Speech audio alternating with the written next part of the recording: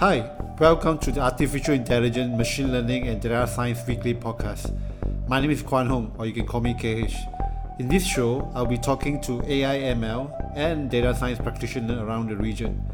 In each episode, I will dive into relevant and interesting AI ML topics where you get to know more about topics ranging from AI ML adoption, best practices, and tips and tricks to be a better AI ML data science practitioner.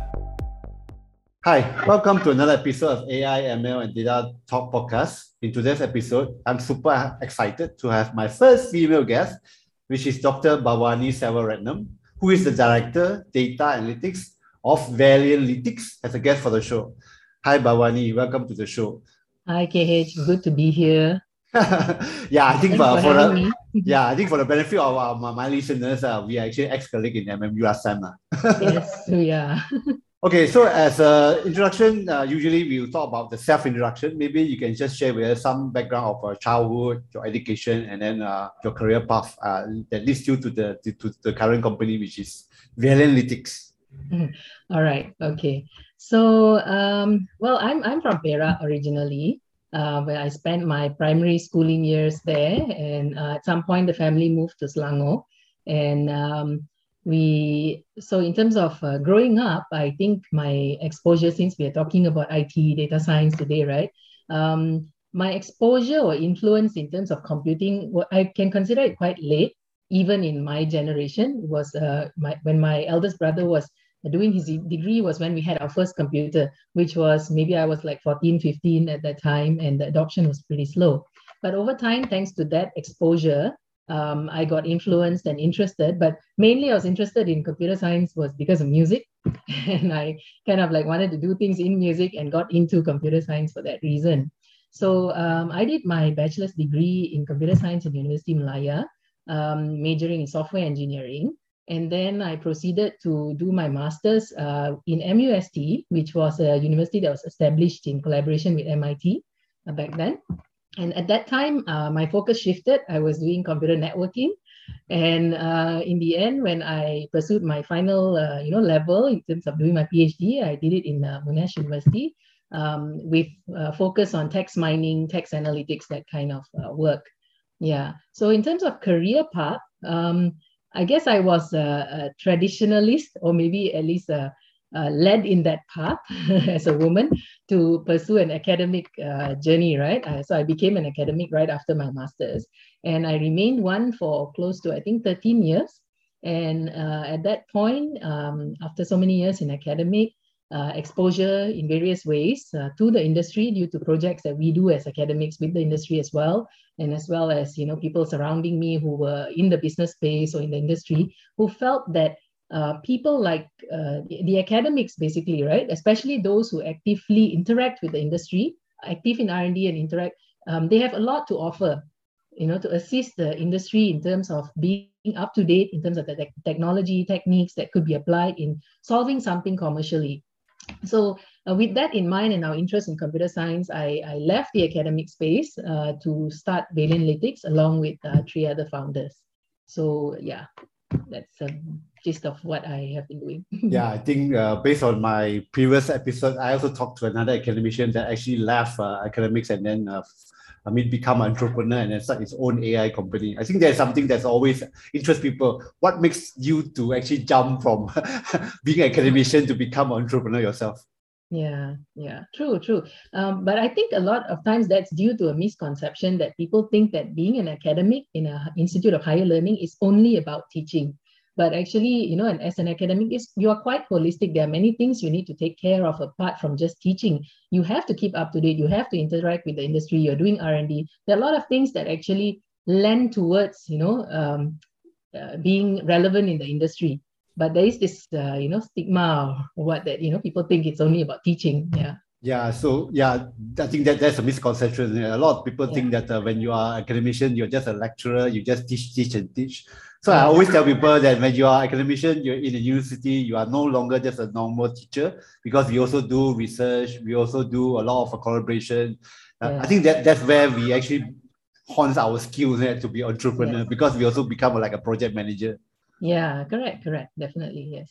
Okay, so let's talk about your company, Valianalytics. Actually, maybe you can actually just give a brief description about your company. What the company do actually? Okay. So when we founded Valianalytics, it was with the intention of doing something very applied in data science, right, in the industry. So basically, the company has two sides of the business. We are looking at services, and we are also looking at solutions, as in like data products that we are developing.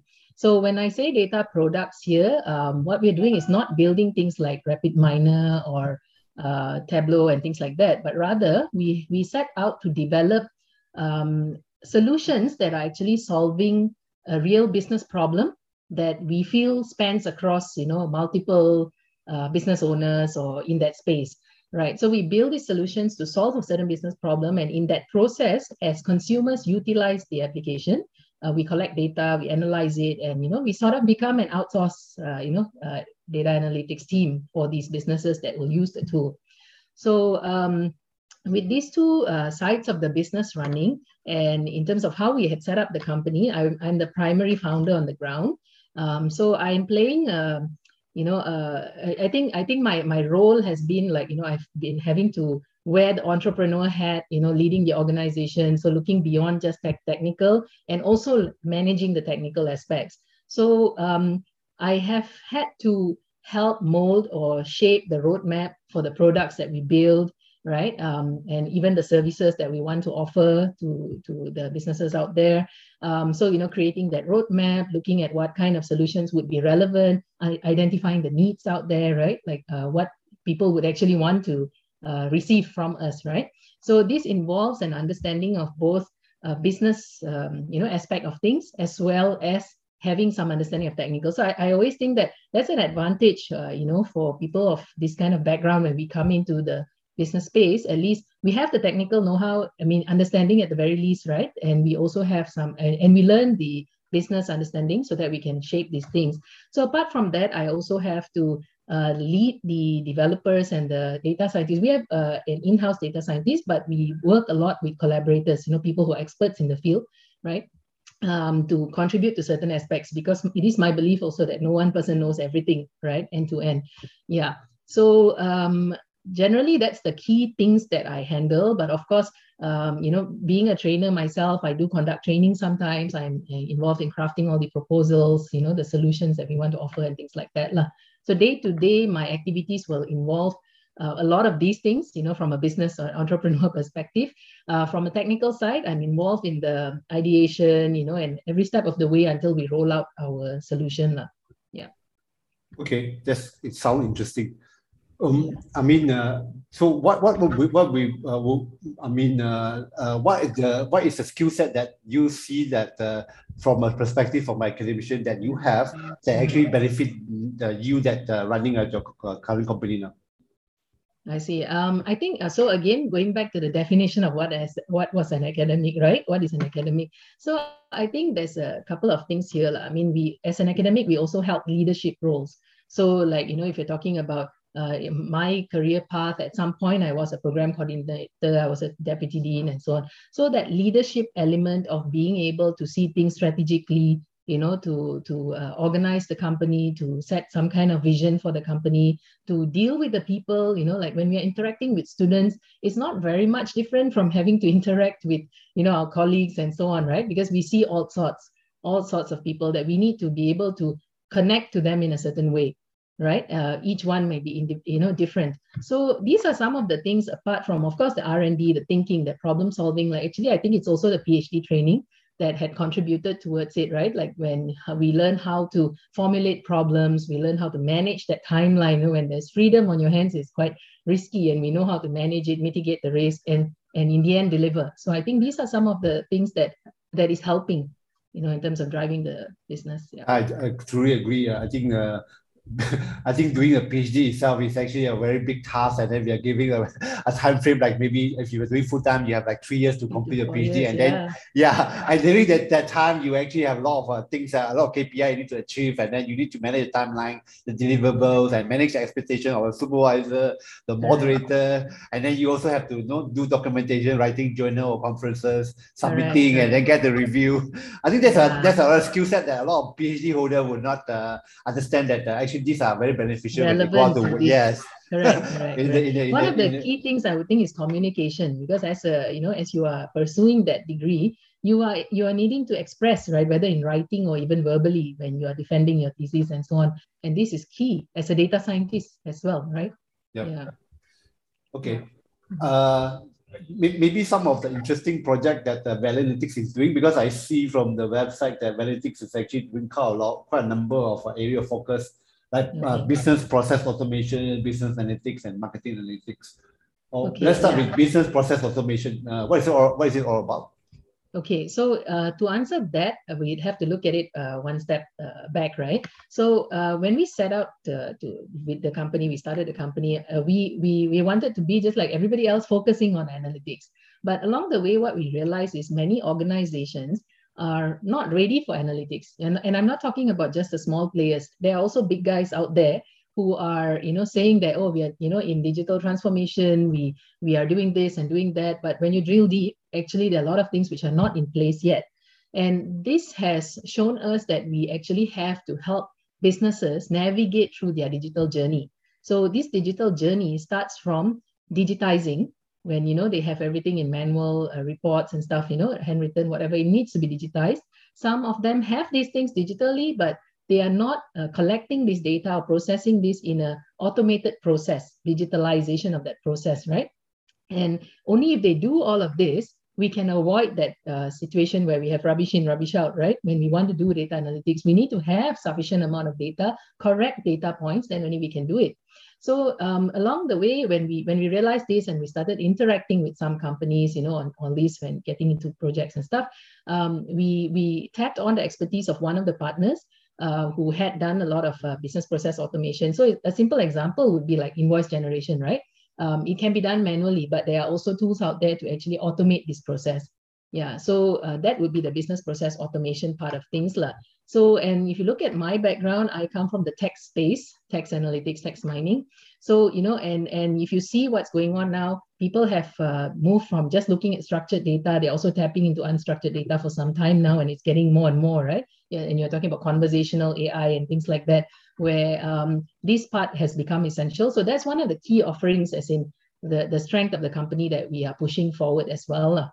Yeah. So leading to what we are actually doing, we actually already have a marketing platform that's out in the market, is slowly picking up, where this is targeted at brands and retailers. And this has helped us zoom in from the product side of the business into the retail space. So, when we deal with brands and retailers, when we pick up all this data, what we're looking at is like customer acquisition, the engagement and retention process, the campaigns, their performance of their campaigns, customer preferences, things like that, right? That we are analyzing and channeling back to these businesses.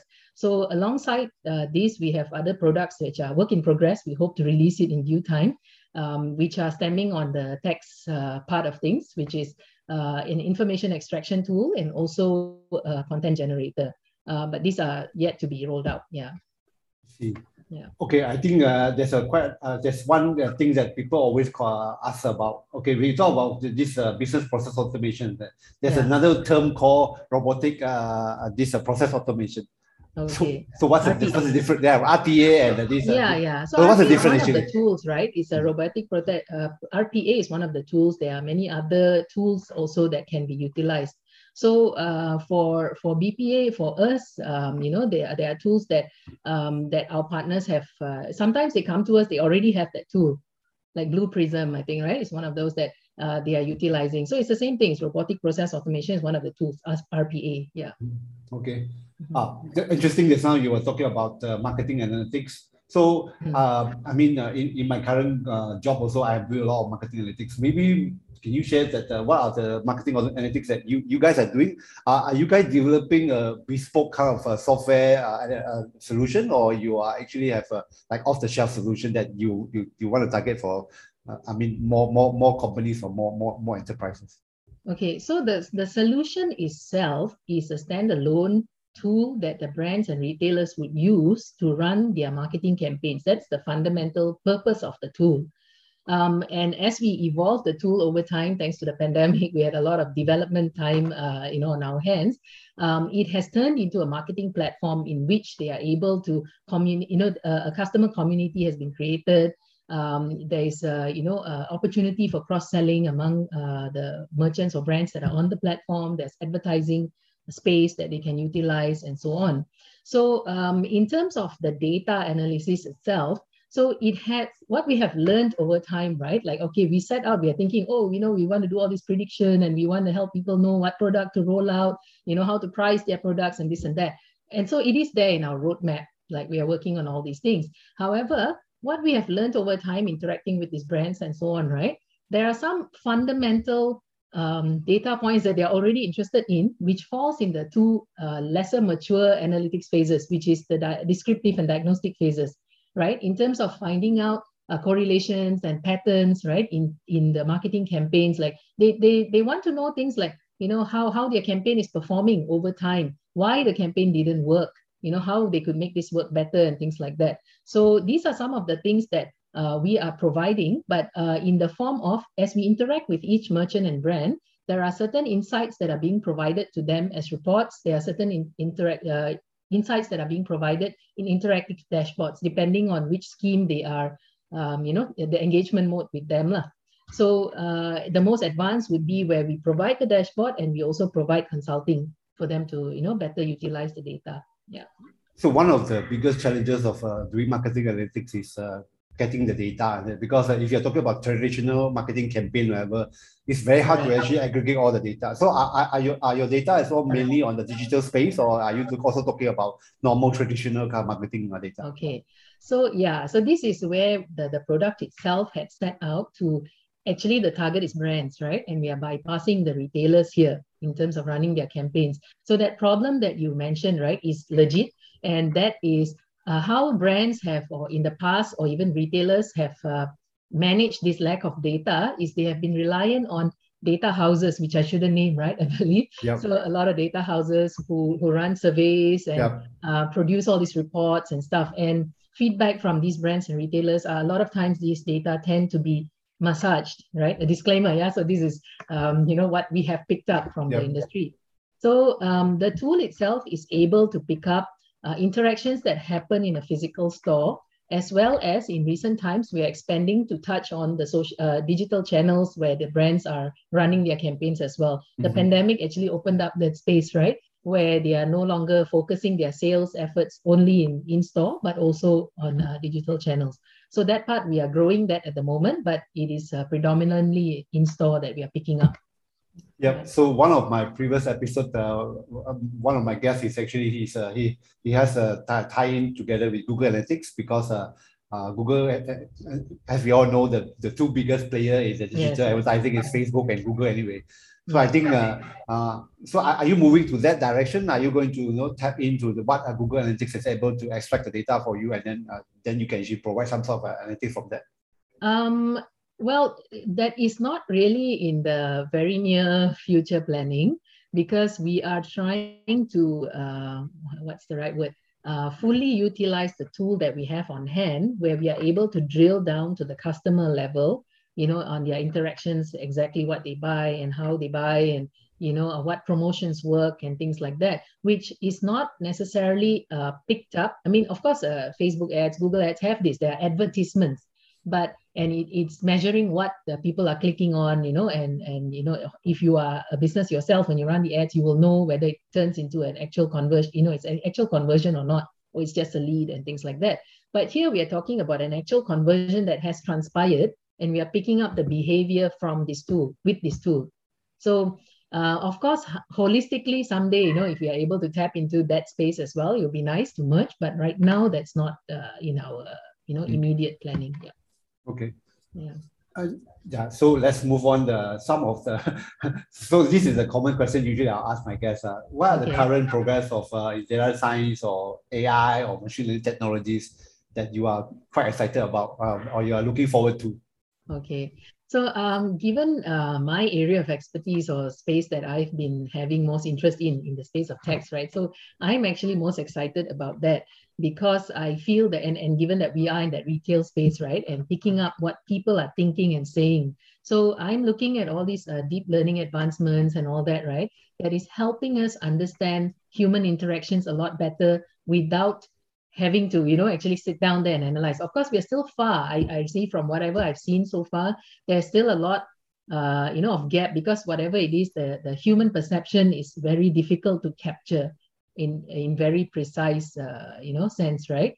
But I'm excited particularly on this part because I feel that if we are able to tap into what people are saying, consumers are saying, a lot of problems can be solved, not just in the retail space. You're talking about political space, social space, right? That can be picked up, prevented, Yeah. So this is particularly what I'm. So I think one of the things that you are quite interested is all those like GPT-3, where all these, especially in terms of this generation of text or whatever. I think that's something quite interesting. Right? Yeah, so that's one of the things we are working on, right? The content generator that is tapping into the problem space of where everyone needs to update something. They need to be active on social channels. So how do we make this process simpler or easier for all these people who need to keep up to date on that and to keep being in touch with their clients and everything in the social spaces? Yeah.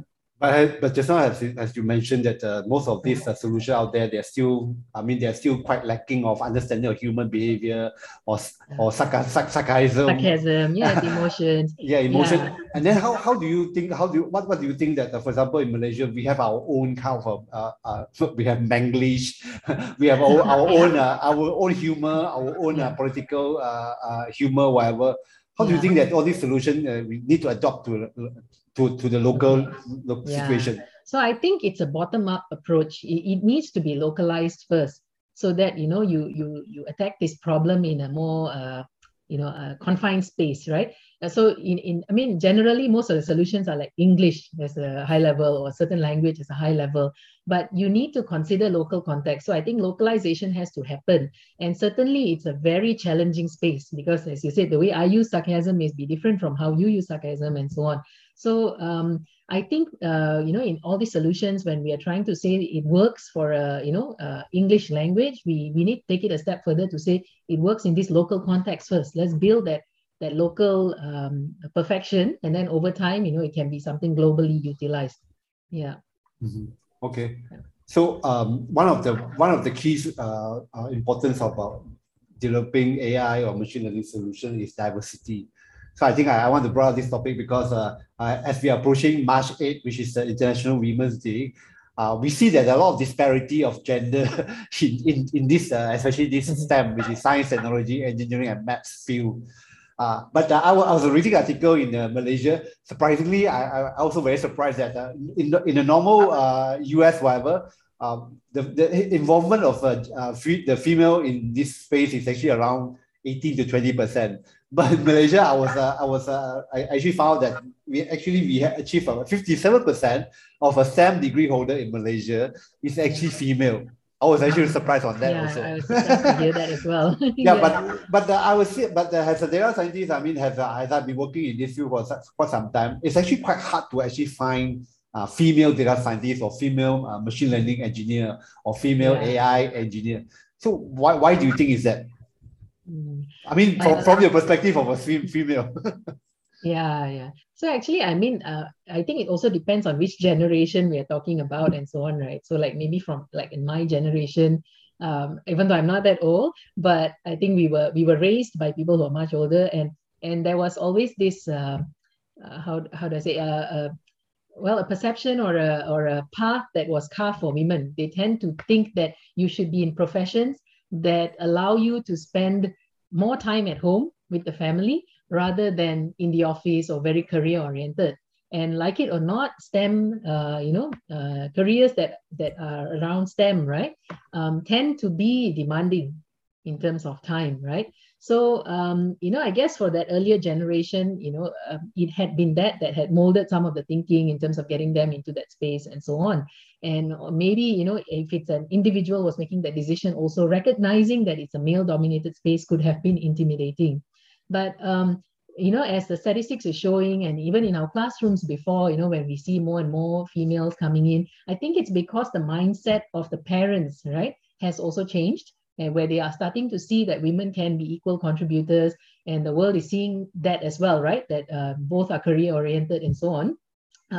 You see more and more women taking that challenge and trying to get into this space. It's true what you said, even in my interactions, in the past years, especially in analytics, I would think that I could count with my hands, like, in my 10 fingers, how many female data scientists I may have met. And I think it is, I mean, like it or not, there is some impact, right? The social impact where, when you're working long hours and so on. But I think these days, the female mindset has changed, and people are getting more interested in these kind of very technical things, right? I see a lot of young female, students before who are just as excited as a guy, in terms of doing their programming and so on. So I do see this as a growing space, and women, have an opportunity to excel in it as well. Do your company face this also? Do you have a gender balance in your company? No, we don't. Okay. Okay. Well, my first developer that I hired is a lady. So but yes, the team is heavily male. Not that I chose not to hire these females, but maybe those who have come our way, other than the first, when I'm talking about developers and data science people, right? It has not been that strong.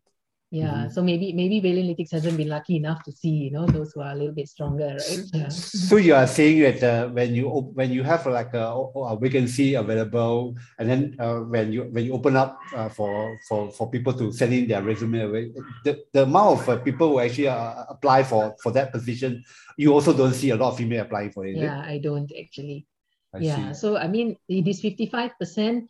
If you say that they are in the courses, I think what we need to look at the next step is what is the career path they take after finishing the course. So maybe there is a different statistics at that point, right? People who study might not graduated might not actually do something else. That's true. Okay, let's talk about since we talk about career. What do you look for when you want to hire someone in your company, especially for all these technical position, like developer or data scientist or machine learning engineer, whatever? Okay. So if you had asked me this question when I first started the company, right, my answer would have been very heavy towards, I need someone technically strong, who knows all the techniques and algorithms and everything. But today, over time, what I have realized is, yes, I would need someone who is technically competent, I would say. I don't want to use the word strong. Technically competent in the sense that they have a good grasp of the fundamentals in this space, right? And they have a strong willingness to pick up something new and have shown some ability to pick it up fast in the past. And a crucial part that we look at now, particularly, as we look into interviewing and hiring, is whether or not this person is too technically focused. Maybe this works for larger organizations, where they have the luxury of having a business analyst and, data scientists and data engineers who specifically focus on very, small problem space maybe, right? But in a smaller setup like ourselves, what we need is someone who has a little bit of business understanding. I mean, I don't mean they have to come with that business understanding, but they must be open to and they must recognize the fact that a data scientist cannot be effective if they do not understand the business space to a certain extent. And if they are not open to listening to input from the business side, right, then it's going to be very difficult, because then they would be only talking about their machine learning algorithms and, whatever techniques that they want to apply, but not thinking about what the business actually needs.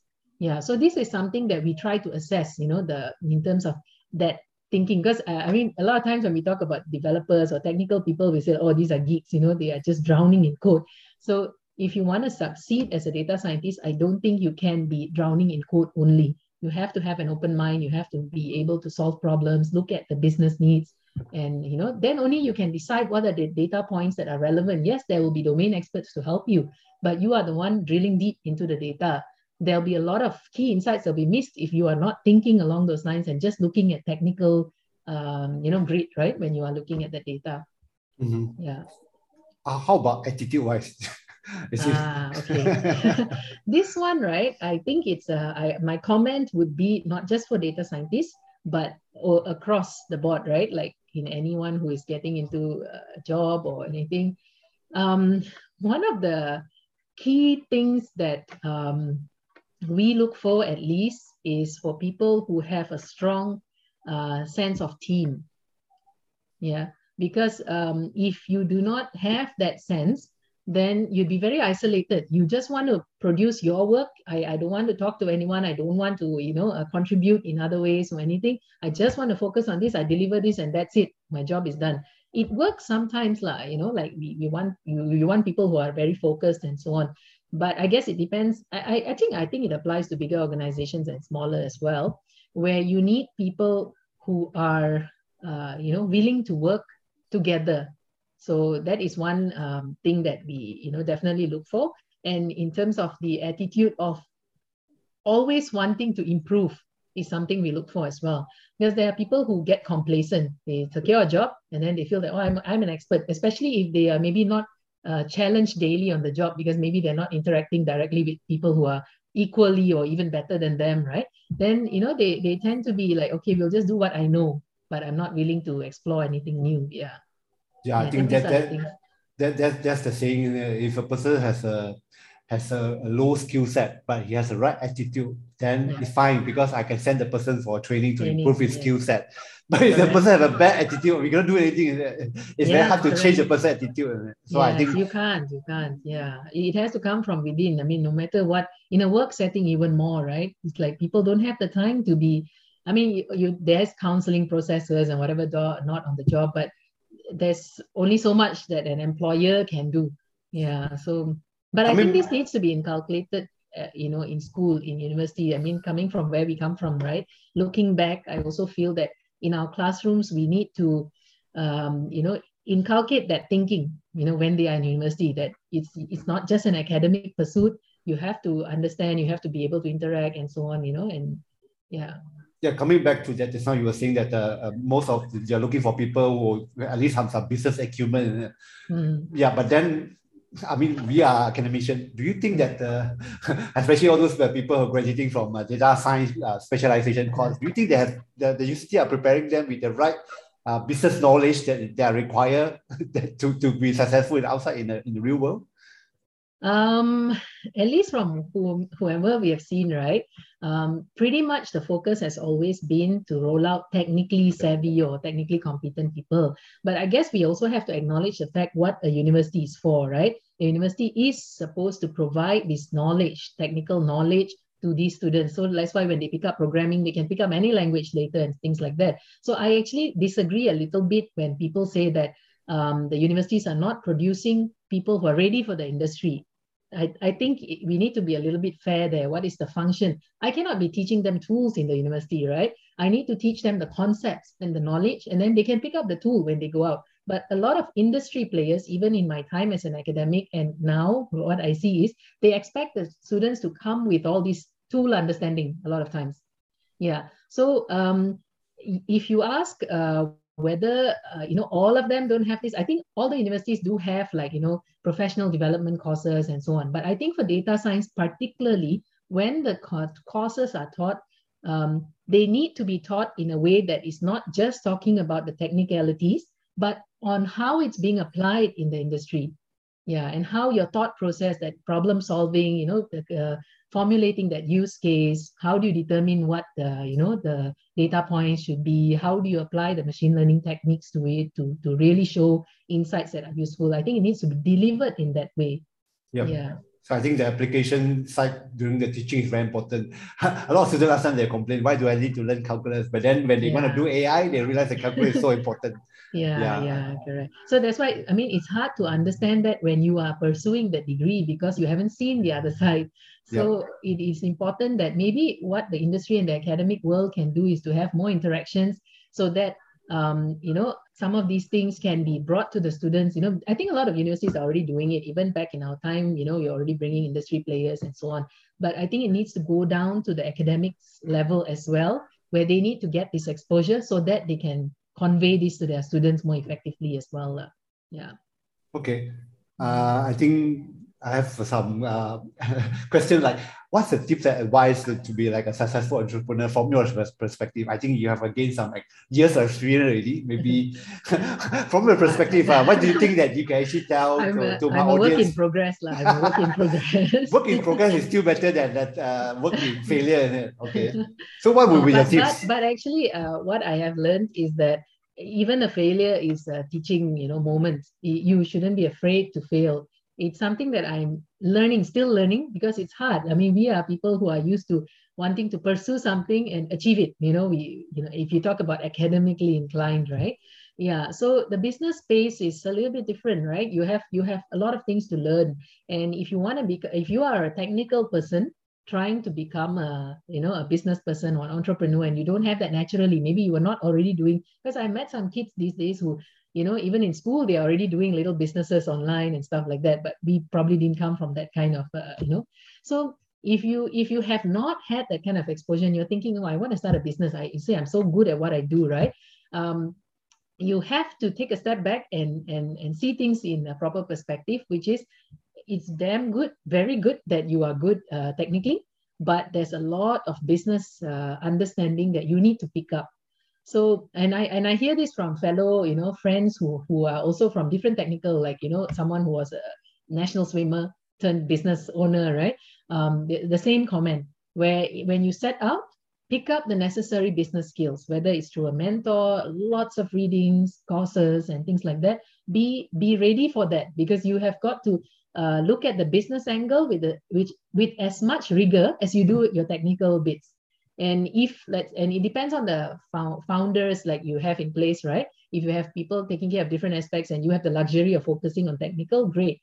But if not, you need to have that mind that, yeah, I'm going to have to let the technical bit slow a little bit so that I can pick this up first and then come back to being, technically strong. That's my key thing. And as an entrepreneur, communication is key. So if you're technical and you are a data scientist, make sure you practice communicating, the visualization. Once we visualize, we still need to communicate the insights. Similarly, as an entrepreneur, you need to be able to communicate. Yeah. Yep. So that's the main thing that most of entrepreneur people they like to think that starting up a company is easy, but to actually start up a company, you actually have to have a lot of not just focusing on technical side of the thing. You also, because you are going to run a business, you have to know the business and how to manage your business, and most importantly, how to grow the business. Correct. Starting the business is one thing. Keeping it going and getting it somewhere is a whole other thing. Yeah. Okay. Maybe the next, maybe another last question is how does the COVID-19 impact on your business, and then how do you navigate through this pandemic, or now we are maybe approaching endemic? So definitely we were affected. We were still, I think just barely a year old, and just starting to figure things out, starting to develop certain things and all that. And right at the point that we thought that, our MVP, we were ready to roll it out a little bit more aggressively, the lockdown happened. So what that did was it actually put us back into, development mode for quite some time. Because businesses were in a, how to say, panic mode, in a sense, right? They were reacting, they were not knowing, how things are going to pan out. They were not willing to listen so much for ideas that are not directly going to help them survive at that point. So definitely there was that kind of an impact. But now that the businesses are opening up, the industry is opening up, the economy is opening up, we see a lot more interest, and it also helped in a way, because due to the pandemic, people are more open to digital solutions. Before before the pandemic, when we talk to people, some were like, I've been doing it this way for a long time. Then even having these Zoom calls, we're saving a lot of time actually, not having to commute, for every meeting and all that. Yeah. So it has helped in that sense as well. So things are picking up now. We are optimistic. We hope that, things will materialize a lot faster as we move on. Yeah. Great. I think we have discussed quite a number, and then there are a lot of advices given out. So I think we have reached our end of the show. So thank you very much for sharing all your knowledge and advices to us. Maybe we can actually have another podcast maybe few years down the line and see where have you progressed. Yeah. Thank you so much for having me, KH. Yeah, thanks for having being a guest. Thank you. Thanks for listening. If you enjoyed this episode and you would like to help support the podcast, please share it with others, post about it on social media, or leave a rating and review. Follow this podcast on Apple Podcasts, Google Podcasts, or Spotify Podcasts. If you have any comments or recommendations, I'll be glad to receive your voice messages. Send me your voice messages via the link in the show notes. To catch all latest episodes, you can follow this show on our website www.aimldatatalks.com or our social media such as Instagram or Twitter with the handle @AIMLDataTalks. Thanks again. I will see you next time.